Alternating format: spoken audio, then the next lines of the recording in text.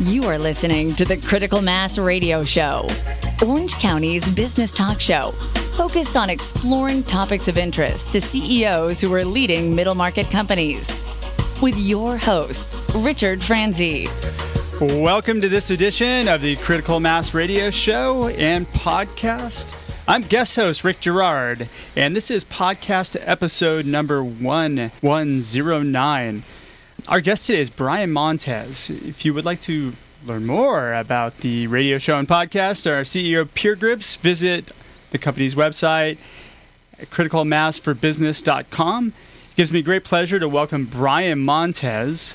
He is the president of Scalosity Works. By working with matters of critical importance and developing impactful solutions, Scalosity Works helps empower executives to become employers of choice and greatness. Brian joins us to give us insight into his global experience and how to build efficient and productive enterprises. Brian, welcome to the show today. Rick, thank you very much. Looking forward to it. Absolutely. So let's start with you sharing an interesting story from your professional path to today. Sure. You know, we all have stories in our lives and defining moments that sort of kind of guide where we go and where we've been. And so, throughout my career of doing business in over 12 different countries, I've got a lot of stories to share, but I'm going to pick one today that really resonates. My last corporate job, I went from working for a Fortune 500 company that moved at the pace of molasses to working for a single entrepreneur, founder of a company, and hard-charging, retired Marine ex-sniper. Ooh, that must have been fun. It was a lot of fun. Learned a lot from him. And so joined his company. I was thrilled when he offered me the job because I was aligned with his vision and his values. And joined the company. It was about $65 million in size, and it was growing very quickly. And in just a few short years, we grew it to $85 million. Nice. And so things were moving along fast. And then all of a sudden, the wheels started coming off the bus. So what do I mean by that? Well, at that point, we were growing and we were not implementing the right systems to support that growth. And then he started spending money on other businesses to try and diversify. And so when that started happening, then the crash of 2008 hit, and then we never recovered from that slump. 2010 hits, our balance sheet is unhealthy, we're not recovering. And he got to a point where he wasn't listening to advice, he wasn't taking feedback, he had no board to guide him. And it really just became a very bad situation where he wanted to retain control over everything. And that really was the lesson that I got out of this whole situation. Wow. And the painful part of it was having to shut down a company that had 350 employees. 350 people lost their jobs. And we shut that company down. In one fell swoop. We ended up having to shut that company down. And so that whole life lesson of trying to retain too much control can backfire on you because you can still lose everything when you try and retain that much control over something. So that really is just a life lesson that I learned the hard way. Yeah, I would imagine so. So fast forward to today. Tell us a little bit about your firm. Yeah, so our firm, Scalosity Works, from a purely business standpoint, we work with restaurants and hospitality industry, manufacturing and distribution, professional services, nonprofits. We also work with a lot of startups that are getting ready to transition from having independent contractors to having, payroll staff. We also work with international enterprises that want to put a footprint here in the U.S. and, so they're coming over here to put a sales arm in or some type of operation and they need to get established over here. So Those are some of the different industries and companies we work with. And we work for anybody that has just a few employees up to a few hundred. Providing a variety of solutions ranging from payroll all the way through the strategic consulting on the talent management side. But really, our most successful client relationships are the business owners and the C-suite executives that have a growth mindset and they want to work with people that want to tell them what they need to hear, not what they want to hear. Gotcha. And they're focused on fighting that status quo. So what's your most successful market niche or market? Definitely, our most successful market niche is definitely the restaurant and hospitality industry, and then manufacturing distribution. They're running parallel right now for us. Okay. Sounds like fun. It's a lot of fun. So what do you enjoy most of it? The fact that it just never gets boring, right? There is always something new in each industry both days, especially in restaurant and hospitality. It's just something new almost every single day, so you're never bored or you're never surprised. Yeah, I would imagine so. So what makes you guys unique and it makes you stand above your competitors? That's a great question. So what makes us unique and what we focus on is really becoming and helping organizations become an employer of choice. We didn't coin that. We didn't come up with it. It's been around for a while, but really it really has become a core tenet of our company and a focus. And what we mean by that is, when you take a step back and think about it, we spend about 90,000 hours of our lifetime working. So do you really want to create an environment where Mondays are dreaded, where, employees are not held accountable, your team's not held accountable, right? There's so much that has to go into creating a workplace that thrives. So we work with organizations and we help them uncover operational and organizational challenges that ultimately lead to, inability to hire, retain talent, grow the team, plan your workforce development. So, whether those issues are related to labor compliance or involving new hires, or that your overtime is doubled and your productivity is down, these are all issues we can help address with your talent and your workforce. So, if I've got time for a quick story, I can tell you one. Yeah, absolutely. Okay? Yeah. So, we've got a multi-location restaurant group that we're working with right now.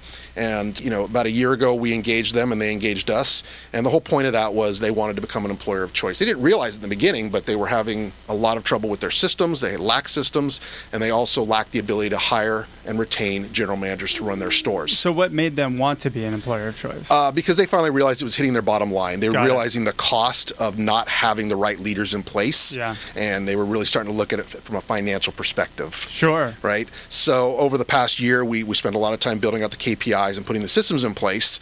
And the result of doing that has now given us the ability to go out and attract and hire competent general managers to run their stores. These are, each of their stores runs at about $3 million a year gross sales. Nice. So it's a good size operation Yeah. for each standalone store.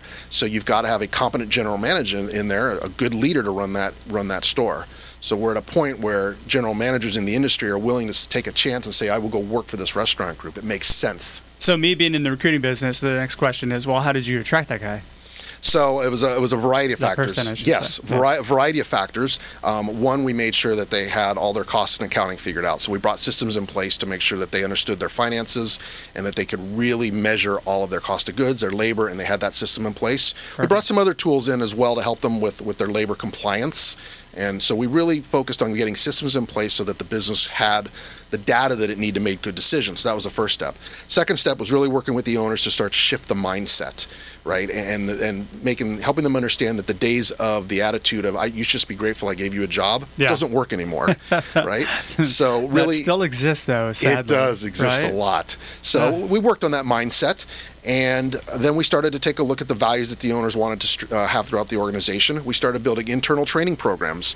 So training so that somebody can come in as a host and realize that over time they could work themselves up to a GM through internal training and So you provided a growth path. Correct. Yeah. We started to create workforce planning and growth paths. And then, of course, we also took a look at what was the right compensation packages and what did we really need to put together to go out to market and say, hey, GM, this is a great opportunity. We're going to compete with the package we're going to offer you, and here's the additional potential down the road. And created that vision of where the organization's going, the additional restaurants that'll open up. So you create that vision when you go out to recruit as well. That's outstanding. And so what's been the result of that? So the result of it is that one GM is officially on board. He's in his third month, and things are going very well. We're starting to see those incremental improvements in that store. And we're in the process of recruiting general managers for the rest of the stores. And the pipeline is starting to fill up. Okay, that's fantastic. So we need to take a quick break.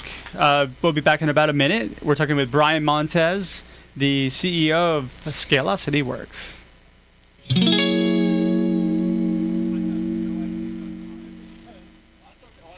Richard Franzi's written what Marshall Goldsmith has called an incredibly poignant foray into the realm of unintended consequences of executives' decisions. In Killing Cats Leads to Rats, Mitigating the Unintended Consequences of Business Decisions, Richard Franzi takes a close look at the impact of unintended consequences on business performance and employee engagement. Through the retelling of the experiences of executives at Pepsi, Wells Fargo, Kodak, Volkswagen, and many others, Richard paints a compelling real-world account for how executives leading firms of all sizes must do a better job of anticipating and controlling the outcomes of their strategic business decisions. Killing Cats Leads to Rats is available through major bookstores in paperback, Kindle, and audiobook formats. To learn more, visit www.richardfranzi.com.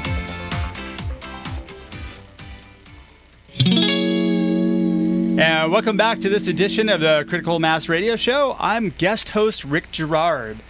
All shows can be heard at any time on iHeartRadio, iTunes, Stitcher, Sprecher.com, and several hundred former guest websites and CEOs that appeared on the show. We started in 2009, and our show has reached hundreds of thousands of listeners through our live stream podcasts and other platforms.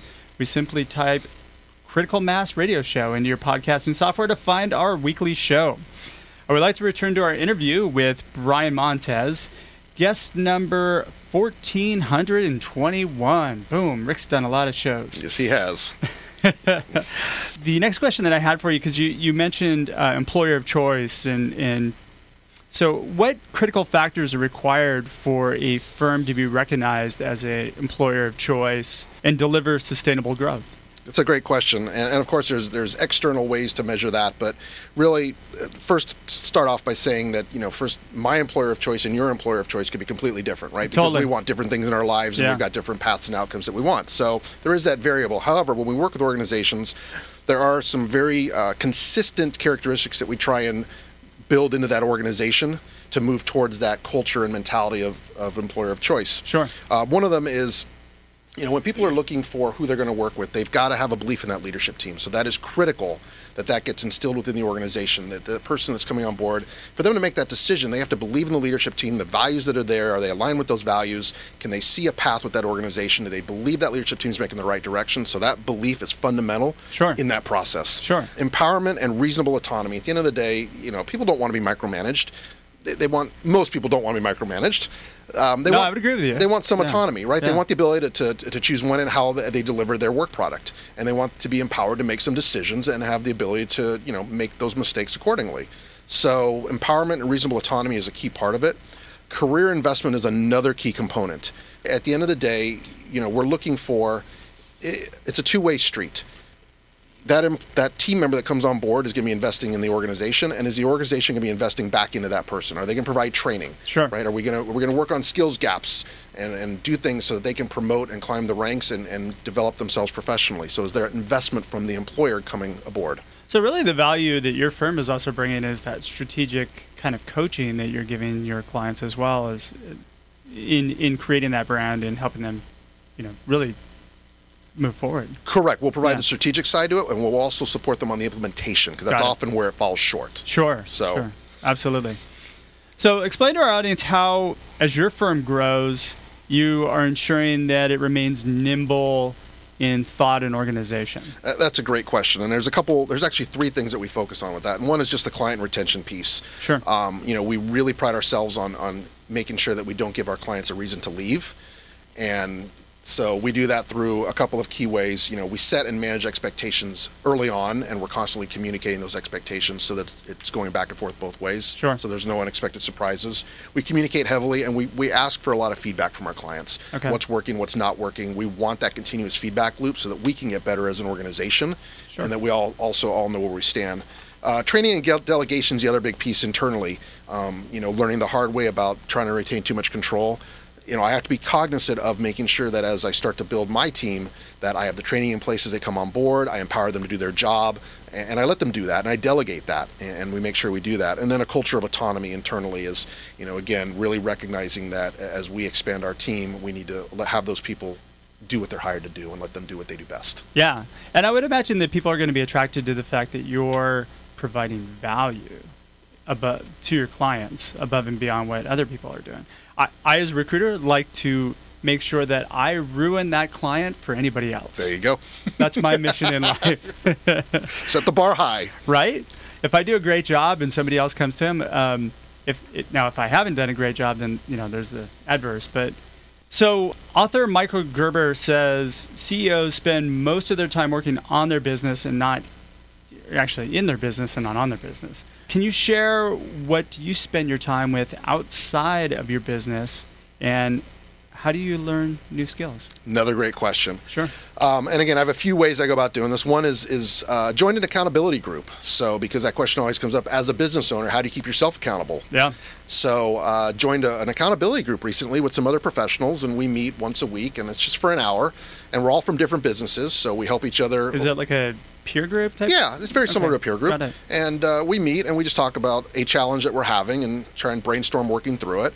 And the other thing too that hits the pocketbook, because every week we set, okay, I've got to work on this between now and next week. And if you come into that meeting the next week and you haven't done it, you end up shelling out some money.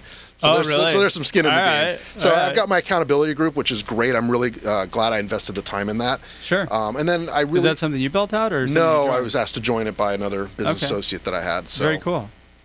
And then I am very focused on constantly trying to read and go to conferences. If I can at least read one book a month, there's so much to learn from other professionals. Oh, yeah. So recently downloaded the Audible app because now I spend so much time in my car. I'm like, I'll start listening to books that way.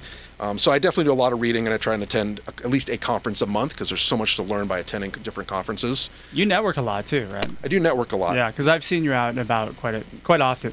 I make the rounds. So, and again, that's a great way to keep learning as well because we can all learn from each other. Then the other key thing that I did in terms of trying to stay focused on working on my business and not always in it is I dropped the task list. And what I do now... What does that mean? So what it means is that what I do as I look at my week is I calendar out everything. As such a good example, planning for this show. Sure. I actually put it into my time block. I blocked out 2 hours to sit down and really think about what do I want to communicate to this awesome audience. And so by putting it into my calendar of I'm going to carve out from 2 to 4, whatever it is, and not making it a task list, it's now built into my schedule for the day, which means I'm stopping other stuff. I'm getting that done because it's in my calendar to do instead of just a task list that sits out there saying, okay, I know I need to do that, but I haven't assigned a time or a date to it, so I'm going to keep pushing it off. Gotcha. So those are some of the things I do to really work on the business and keep growing professionally. Fantastic. So how does somebody get in touch with you and your company if they want to learn more? Sure. You can get a hold of me by emailing me at brianm@scalocityworks.com. Spell ScalocityWorks for me. SCALEOCITY works.com. Combination of scaling and velocity put together.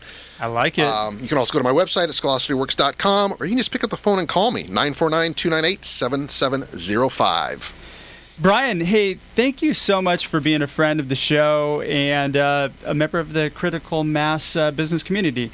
I'd like to thank our engineer for today's show, Paul Roberts, our producers, without whom this show would not be possible, Joan Park, Crystal Nunley, and Haley Stern. I would ask you connect with Rick Franzi, not me. Well, you can connect with me as well, but Rick Franzi on LinkedIn. His latest book, Killing Cats Leads to Rats, Mitigating the Unintended Consequences of Business Decisions, is available on Amazon, Barnes & Noble, and other booksellers. Until the next show, I hope that all your business decisions move your company in a positive direction. You have been listening to Critical Mass Radio Show Business Talk Show, focused on exploring topics of interest to CEOs who are leading middle market companies. With your host, Richard Franzi.